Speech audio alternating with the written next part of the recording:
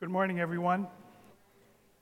Well, we're going to continue our summer series, Walking in Wisdom in the book of Proverbs, and we're going to continue on in chapter 1 today.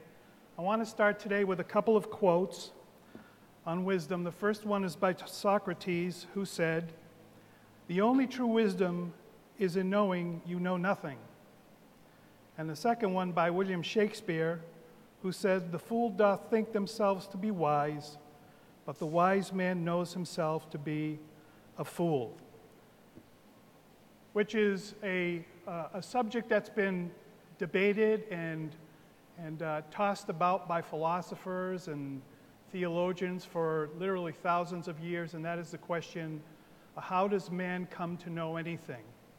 The technical term for that is the study of epistemology.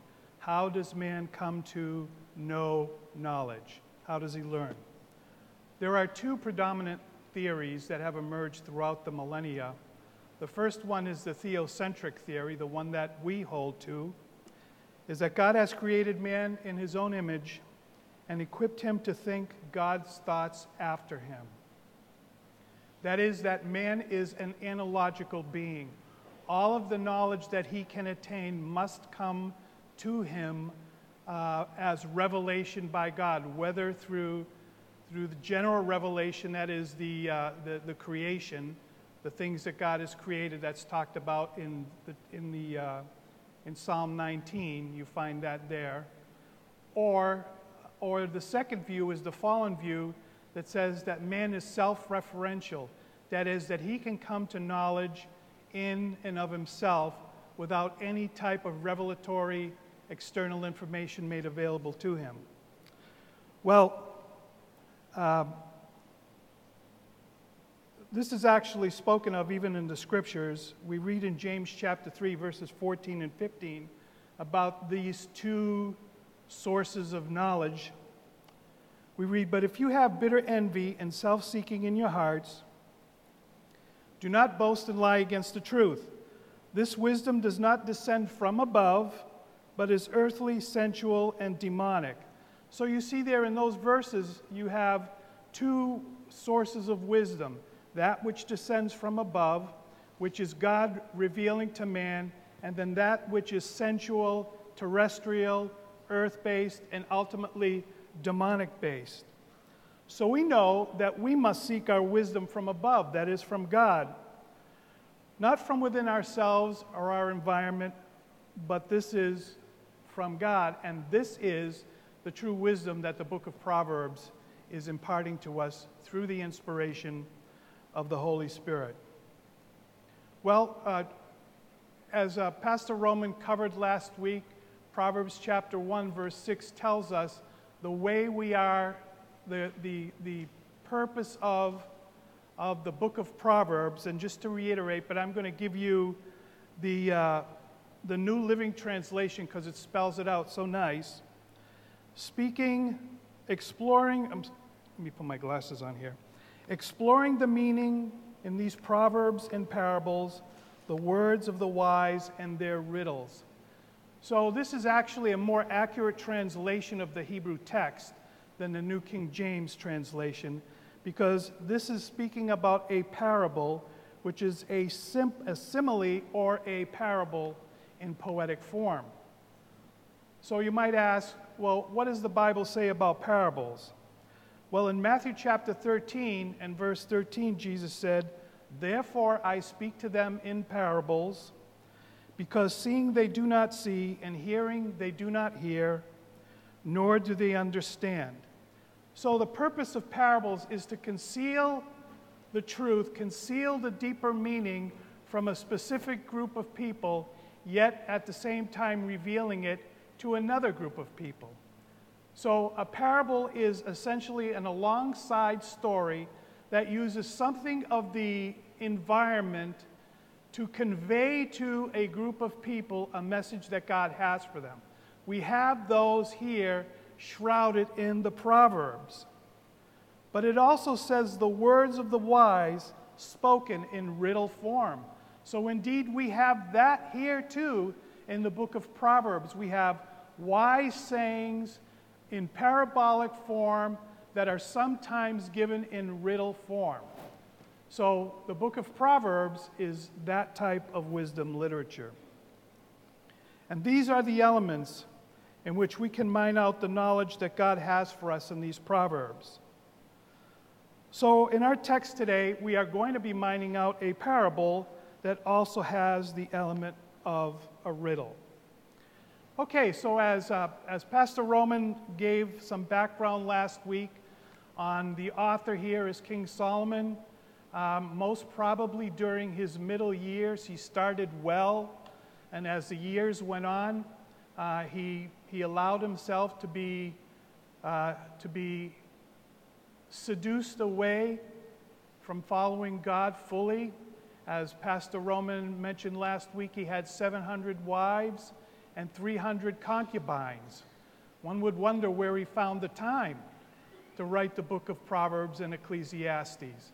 But he did, right? And so you can see the difference if you read Ecclesiastes, which is my favorite book of the Bible. I don't know if that says something about me, but it's a book that I've always loved the most. I think especially because that was the book that I was reading on the night that I believe God's Spirit breathed life into me. So it's been a special book to me, but you can see a difference in Solomon's demeanor, in his writing, as he moved from the period where he wrote the book of Proverbs to where he wrote the book of Ecclesiastes. So this was probably around mid-reign, around midlife, that he compiled all of these parables. And you'll notice that although the term in the Proverbs is repeatedly to my son, we understand under the inspiration of the Holy Ghost that it's to be taken by us generically. But we also have to understand contextually that these are words of wisdom that Solomon was speaking to his son, Rehoboam, who would succeed him on the throne one day.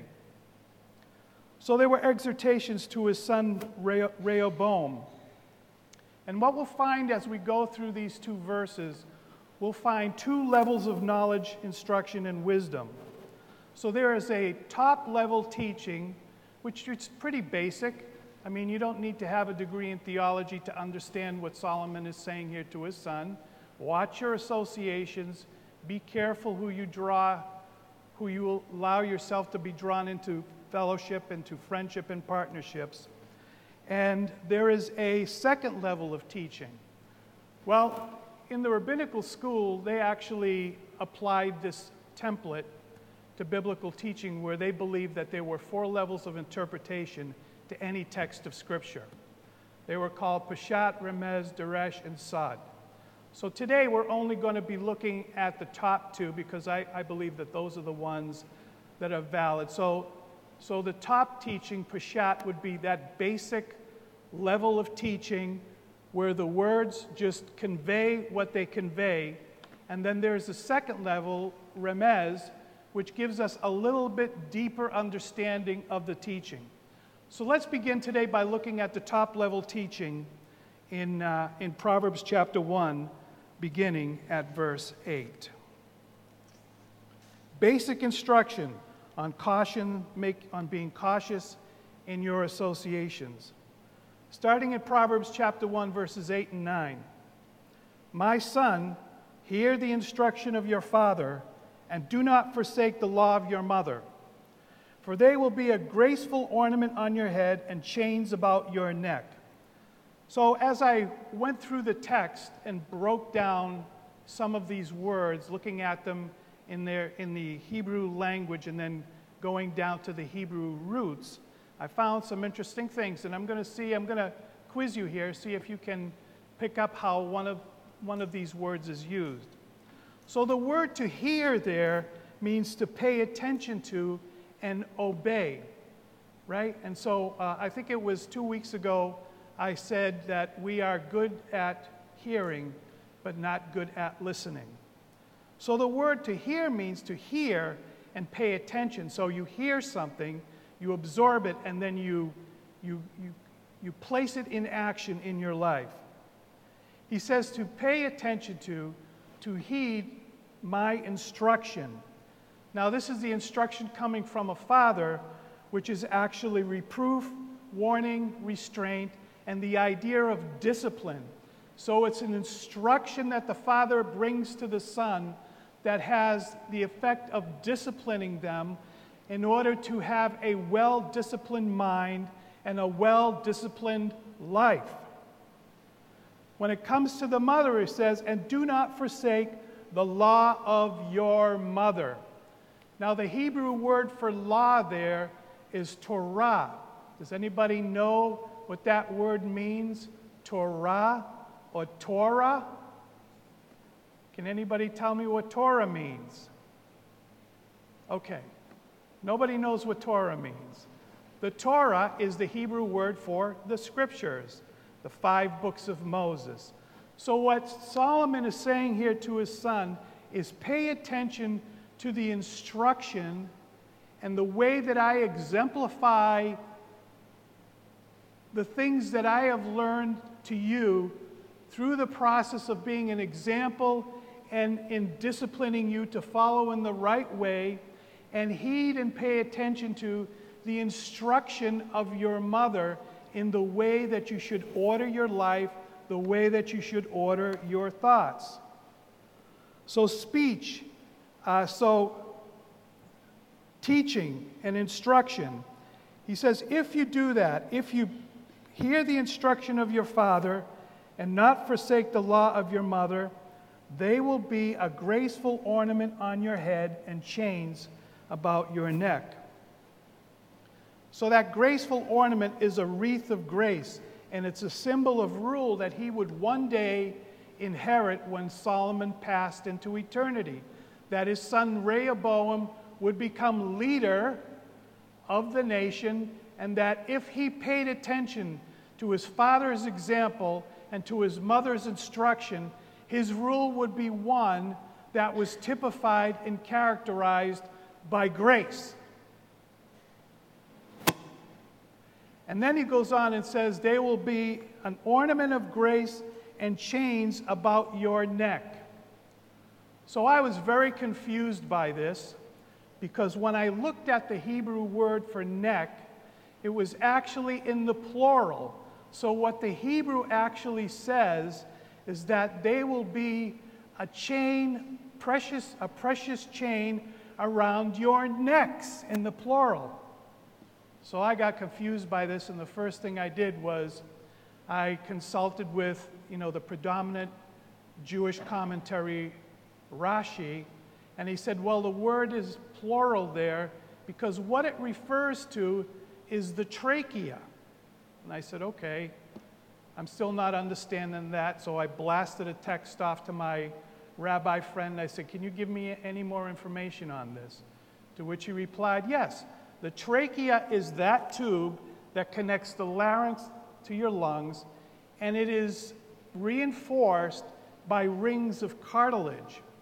So what the text is actually saying here is that if you obey my instruction and the Torah of your mother, your rule will be a rule of grace, characterized by kindness and benevolence, and your speech, that which issues up out of your lungs through the trachea, through your larynx, will be a language of wisdom and kindness and justice.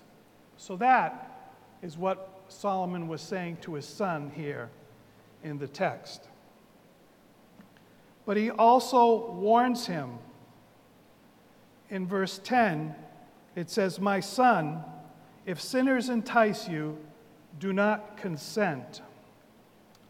So to entice there is to allure through deception and flattery, to open and to make room to entertain what one would not usually entertain. And that if his son allowed this to happen, if he allowed himself to be enticed in this way, it would completely neutralize the benefit of the father's instruction and the mother's law in his life and eventually in his rule. That word consent means to acquiesce, to accept something reluctantly, but without protest. An erosive effect. So these associations would have an erosive effect on the instruction that his mother and father had raised him up to embrace and to make characteristic of his life and his future reign in the nation.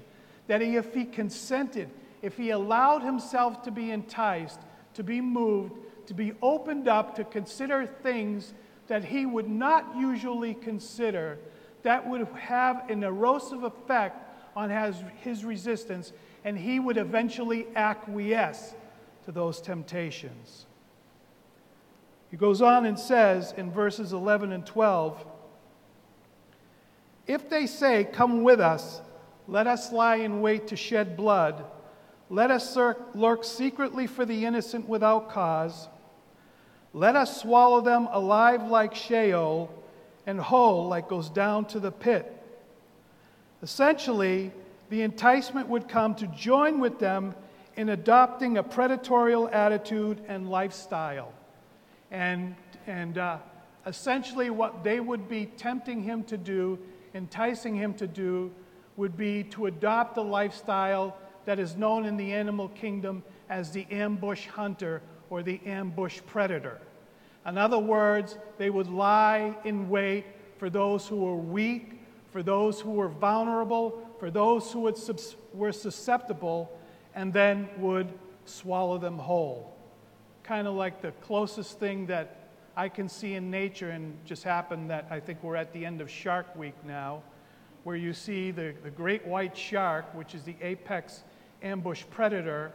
You know, you've got a fat baby seal swimming in the top of the water, and you have this great white shark fly up at 60 miles an hour and just devour that seal whole.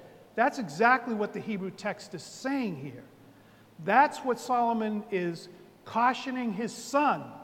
And the Holy Spirit is cautioning us through the words of Solomon here to watch out for these types of people, because they will have a corrosive effect on your inner moral compass, and they will entice you and cause you to acquiesce and eventually tempt you into doing things that you would not normally do or consider. Okay. Moving on in verse 13 and 14, "We shall find all kinds of precious possessions. We shall fill our houses with spoil. Cast in your lot among us. Let us all have one purse." So they come with the promise of material as well as social gain. No, and the reality is those are things that all humans desire, right? We all desire to have, a certain level of material comfort, right?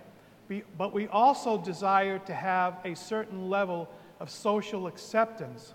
Okay, so what he's saying here is that watch out for these guys. Watch out for them, because this is what they'll do. They're going to try and entice you to adopt a predatory lifestyle, a lifestyle that is totally different than what you've been raised in, what you know within yourself to be true and correct. And they come with the promise of social acceptance and material gain.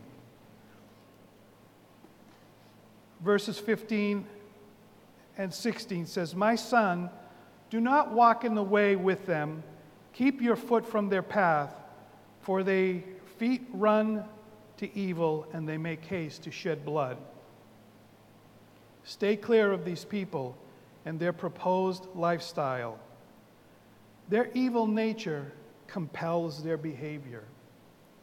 It is their very nature. Do you know that there are people walking around the face of the earth that have absolutely no empathy, no conscience? We know them as psychopaths. Some of the more well-known serial killers. You know, and I read a report once, I think it was a book that was written by an FBI profiler who said that at any given time, there are as many between 8 and 20 serial killers roaming around the country. And so this is their very nature. What Solomon is saying is they do this because it is their very nature, but it's not your nature, but you can be tempted to do those kinds of things. Okay. So it goes on and says in verses 18 and 19, see how quickly we're moving through the text? Surely in vain the net is spread in the sight of any bird, but they lie in wait for their own blood. They lurk secretly for their own lives. So are the ways of everyone who is greedy for gain. It takes away the life of its owner. Despite the allure and promises, it's a suicidal lifestyle. Okay, so there's nothing too complicated about, the verses that I just went through, right? It's pretty clear. Watch your associations. Watch who you allow into your social circle, into your personal space. And this extends even over into business dealing, so on and so forth. There's no, you don't need to have a degree in theology to understand what's going on here. So just to sum up the level 1 teaching before we get into the second level, the Remez level, this is what I've got here. Be careful and cautious in your choice of associations, and stay away from those who will lead you to violate your conscience. In the end, it will destroy them and you. Okay, so now, we transition to the level 2 teaching, that which the rabbis call the Remez level. And as I read through this over and over again, it seemed to me that there was one verse in here that just seemed to break the flow of discussion. And that was verse 17, which says, surely in vain a net is spread in the sight of any bird. Now, so I said, let me pull this verse out and read it without verse 17, see if it flows smoothly. So I'm going to read verse 14 down to 18, and I'm going to leave out verse 17 in my reading. Verse 14 says, cast in your lot among us. Let us have one purse. My son, do not walk in the way with them. Keep your foot from their path, for their feet run to evil, and they make haste to shed blood. But they lie in wait for their own blood. They lurk secretly for their own lives. Do you see how that reads very smoothly there? And I thought about this. I said, okay, what's going on here? There's something here. There's a deeper level of meaning, a teaching here that I believe Solomon was trying to impart through his son, but most especially that the Holy Spirit is trying to impart to us through this writing. So here is where we go into level 2. So I'm going to read verse 17 again, but I'm going to read the New Living Translation because it says it beautifully. If a bird sees a trap being set, it knows to stay away. If a bird sees a trap being set, it knows to stay away. I thought about this. Okay, and I finally said, you know what? What this second level is telling us here is that he, that is Rehoboam, and we, by extension, are the birds for whom this trap is being set. Let me explain what I mean to you. That what's actually coded in these verses in the second level is what to look for, their manifestation. So how do you identify these people? How do you identify those who will come into your lives, who will seek to ply you, to entice you, to do things that initially you find to violate your moral code or what you know the scriptures to teach. This is the second level here, because we're told not only to stay away from them, but we're also told how to identify them when they come into your lives so that you can avoid them right from the onset before it gets too late and you get drawn into the snare. Because that is ultimately who the snare is being used for, to catch you, to get you to do things that violate what you know God wants for your life. To what to look for, how they will try and entrap you through the devices that they will employ. Okay, so what does the text tell us about these types of people? Well, the first word that's used is found in verse 10, and that is the word sinners. My son, if sinners entice you. The word sinners in the Hebrew here means an offender, a criminal, one who exhibits a pattern of offensive and antisocial behavior, right? So there's a whole spectrum of behaviors that fall into this category. Both civil and social rules don't apply to them. Do you ever meet anyone like that? You know, there are civil rules, cheating on your taxes, running red lights, but there are things that these people do. They're habitual, and they're bending the rules to suit their own agenda, or breaking the rules because they don't want to obey them. Not only rules that have to do with civil law, but rules of social behavior and social norms as well. So this is what the text says: my son, if sinners entice you, do not consent to them. That word entice means skilled in deception and manipulation. In 2 Timothy chapter 2, verse 3, we read this: but know this, that in the last days perilous times will come. For men will be lovers of themselves, lovers of money, proud, boasters, blasphemers, disobedient to parents, unthankful, unholy, unloving, unforgiving, slanderers, without self-control, brutal, despisers of good, traitors, haughty, lovers of pleasure rather than lovers of God, having a form of godliness but denying its power. And from such people turn away. For of this sort are those who creep into households and make captives of gullible women, loaded down with sins, led away by various lusts, always learning and never able to come to the knowledge of the truth. So be on the lookout for who the adversary will send into your life. Now, in my morning devotions, or in my devotions, I'm reading through the epistles, and it just so happened that, last night I was finishing up and I was reading Ephesians chapter 6. There is the reminder in there that ultimately you're not at war with other people. You are at war with the spiritual forces of darkness that operate behind and through them.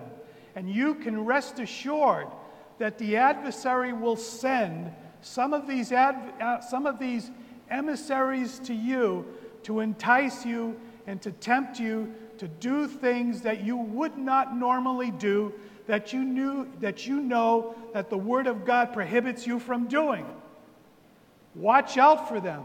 Steer clear of them. When you start to see these little red flags go up, that they tend to be one who always breaks the rules. This rule doesn't apply to them. That doesn't apply to them. They are manipulative, and they have an erosive quality on your resilience and resistance to not be dragged away into the things that they're dragged away in.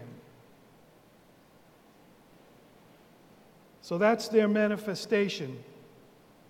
Steer clear of them. Their method of enticement, they exert an erosive pressure on you. Through flattery and or peer pressure, they will allure you and get you to consider an act or an action that you would not normally entertain. By subtle and incremental degrees, seduce you to entertain thoughts or behaviors that violate your moral code and conscience. I found a pretty good example in 1 Peter chapter 4, and I'll just read those to you, verses 1 to 4. Therefore, since Christ suffered for us in the flesh, arm yourselves also with the same mind. For he who has suffered in the flesh has ceased from sin, that he should no longer live for the rest of his time in the flesh for the lusts of men, but for the will of God. So this is God here, through the pen of Peter, calling all those who have professed faith in Christ Jesus to let go of those things that we indulged in and that we enjoyed in the past, that were not working life and light in us, but were working darkness and death in us, that our life is supposed to change. Now, granted, it doesn't change overnight, but there is to be an incremental progress in what's called the work of sanctification in our life. So what Peter is saying here is don't do those things anymore. But if you can think back into your life, when that time came, when all of a sudden you realized that something in your life had changed and that now you were a child of God and you knew that you had to start leaving those things behind, but you still had a group of friends who would indulge in those things. So what do? That in and of itself exerts a pressure on an individual. Well, it says in verse 4, well, let me read verse 3. For we have spent enough of our past lifetime in doing the will of the Gentiles when we walked in lewdness, lust, drunkenness, revelries, drinking parties, and abominable idolatries. In regard to these, they think it strange that you do not run with them in the same flood of dissipation, speaking evil of you. How many of you have had friends come up to you subsequent to your coming to faith and starting to leave those things behind? How many of you have had friends come up to you, or maybe family members say, you know what? You're different. You're not the same person you used to be. What's happening to you? I'm not so sure I like the change that's coming over you. How many of you have actually experienced that? Would you raise your hand? You understand that this is the corrosive effect, right? This is what the text is talking about here. Through flattery and or peer pressure, they will allure you and get you to consider an act or action that you would not normally entertain. Let me give you, in the Old Testament, a synonym for the word entice. So it comes from the same Hebrew word. In Deuteronomy chapter 13, verse 5, where the laws are given on how to deal with apostates and so on and so forth. Here it's speaking to someone who claims to be speaking for God, but is indeed a false prophet. It says in Deuteronomy chapter 13, verse 5, but that prophet or that dreamer of dreams shall be put to death, because he has counseled rebellion against the Lord your God, who brought you from the land of Egypt and redeemed you from the house of slavery to seduce you. There it is. That's the same word that's translated as entice in the Proverbs passage that we're dealing with. To seduce you from the way in which the Lord your God commanded you to walk, so you shall purge the evil among you. So they will come your way, and they will seek to seduce you through the promise of acceptance, through the promise of material and social benefit. But here's the thing. While they are trying to allure you to adopt a predatory ambush hunter lifestyle, in fact, you are their prey. You are their target. Their proposed target and victims are merely a means to an end. You are the victim. You are the one who they are intending to swallow whole. So, reading verses 8 and 9 again. My son, hear the instruction of your father, and do not forsake the law of your mother, for they will be a graceful ornament on your head and chains about your neck. Stay far away from these types. They will allure you through various means to get you to compromise what you know to be true and right. They come to you with promises of fellowship, acceptance, and material gain. But once they get you to that place of violating your principles and joining them in their predation, you will have fallen into their snare. And you will discover that you were their target and you were their prey all along. Well, just as a postscript here, remember I said at the beginning that contextually, historically, these were words that Solomon was speaking to his son Rehoboam, who indeed would go on to inherit the kingdom after Solomon's death. The question is, did Rehoboam heed these words? And there is a real cautionary tale here, because we know that Solomon actually did not do a very good job of exemplifying these words to his son, and that may be in part why it appears that Rehoboam didn't listen to a thing that his father said, at least here in these verses. And let me show you that. I'm going to turn to 1 Kings chapter 12.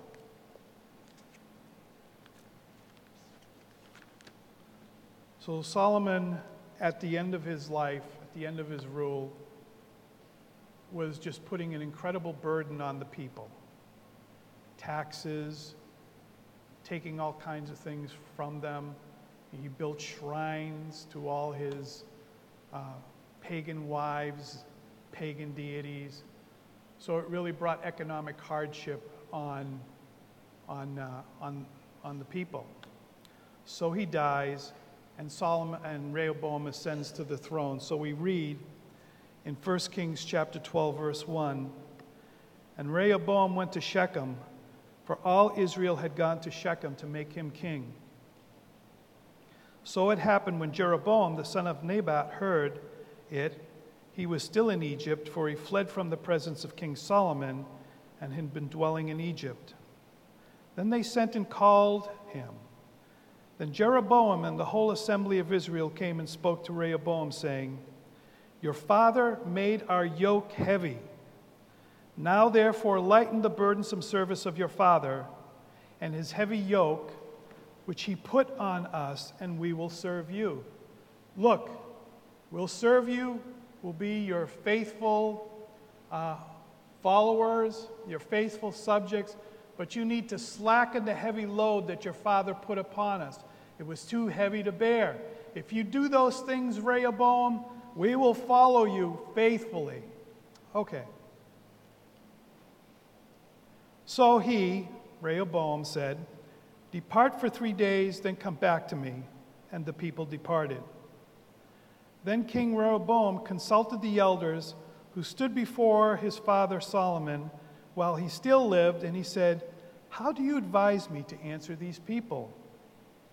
Then they spoke to him, saying, if you will be a servant to these people today and serve them and answer them and speak good words to them, then they will be your servants forever. But he rejected the advice which the elders had given him, and consulted the young men who had grown up with him, who stood before him. Here they are. Here are the very ones that Solomon was warning his son about coming into his life at this point, at this juncture, at this crucial juncture, not only in his life and in his rule, but in the life of the people. And he said to them, that is, the younger ones, "What advice do you give? How should we answer this people who have spoken to me, saying, 'Lighten the yoke which your father put on us'?" Then the young men who had grown up with him spoke to him, saying, "Thus you should speak to this people who have spoken to you, saying, 'Your father made our yoke heavy, but you make it lighter on us.' Thus you shall say to them, 'My little finger shall be thicker than my father's waist.' And now, whereas my father put a heavy yoke on you, I will add to your yoke. My father chastised you with whips, but I will chastise you with scourgings." You see, he was the prey all along, and they took him down. And they took him down. So what was the result? What happened? Well, tragedy happened. That's what happened. Verse 12. So Jeroboam and all the people came to Rehoboam the third day, as the king had directed, saying, "Come back to me the third day." Then the king answered the people roughly and rejected the advice which the elders had given him. And he spoke to them according to the advice of the young men, saying, "My father made your yoke heavy, but I will add to your yoke. My father chastised you with whips, but I will chastise you with scourgings." So the king did not listen to the people, for the turn of events was from the Lord, that he might fulfill his word, which the Lord had spoken by Ahijah the Shilonite to Jeroboam the son of Nebat. That's another sermon in itself, how God was orchestrating all of this. Now when all Israel saw that the king did not listen to them, the people answered the king, saying, "What share have we in David? We have no inheritance in the son of Jesse. To your tents, O Israel. Now see to your own house, O David." So Israel departed to their tents, but Rehoboam reigned over the children of Israel, who dwelt in the city of Judah. So as a result, the nation split. 10 northern tribes split off and followed the lead and the command of Jeroboam, and 2 were left to Rehoboam, Judah and Benjamin. So a whole nation was divided because Rehoboam did not heed the instruction that he got from his father and later from the elders, but paid attention, allowed himself to be seduced by his friends who led him astray, who led them to this place where they made him think that he could continue to take advantage of the people when all along he was their prey. Had he heeded the instruction of his father Solomon and the law of his mother in this matter, he would have been just like the bird in the verse. That's what his father was saying to him. You are the bird. I am showing you how they will lay a snare for you.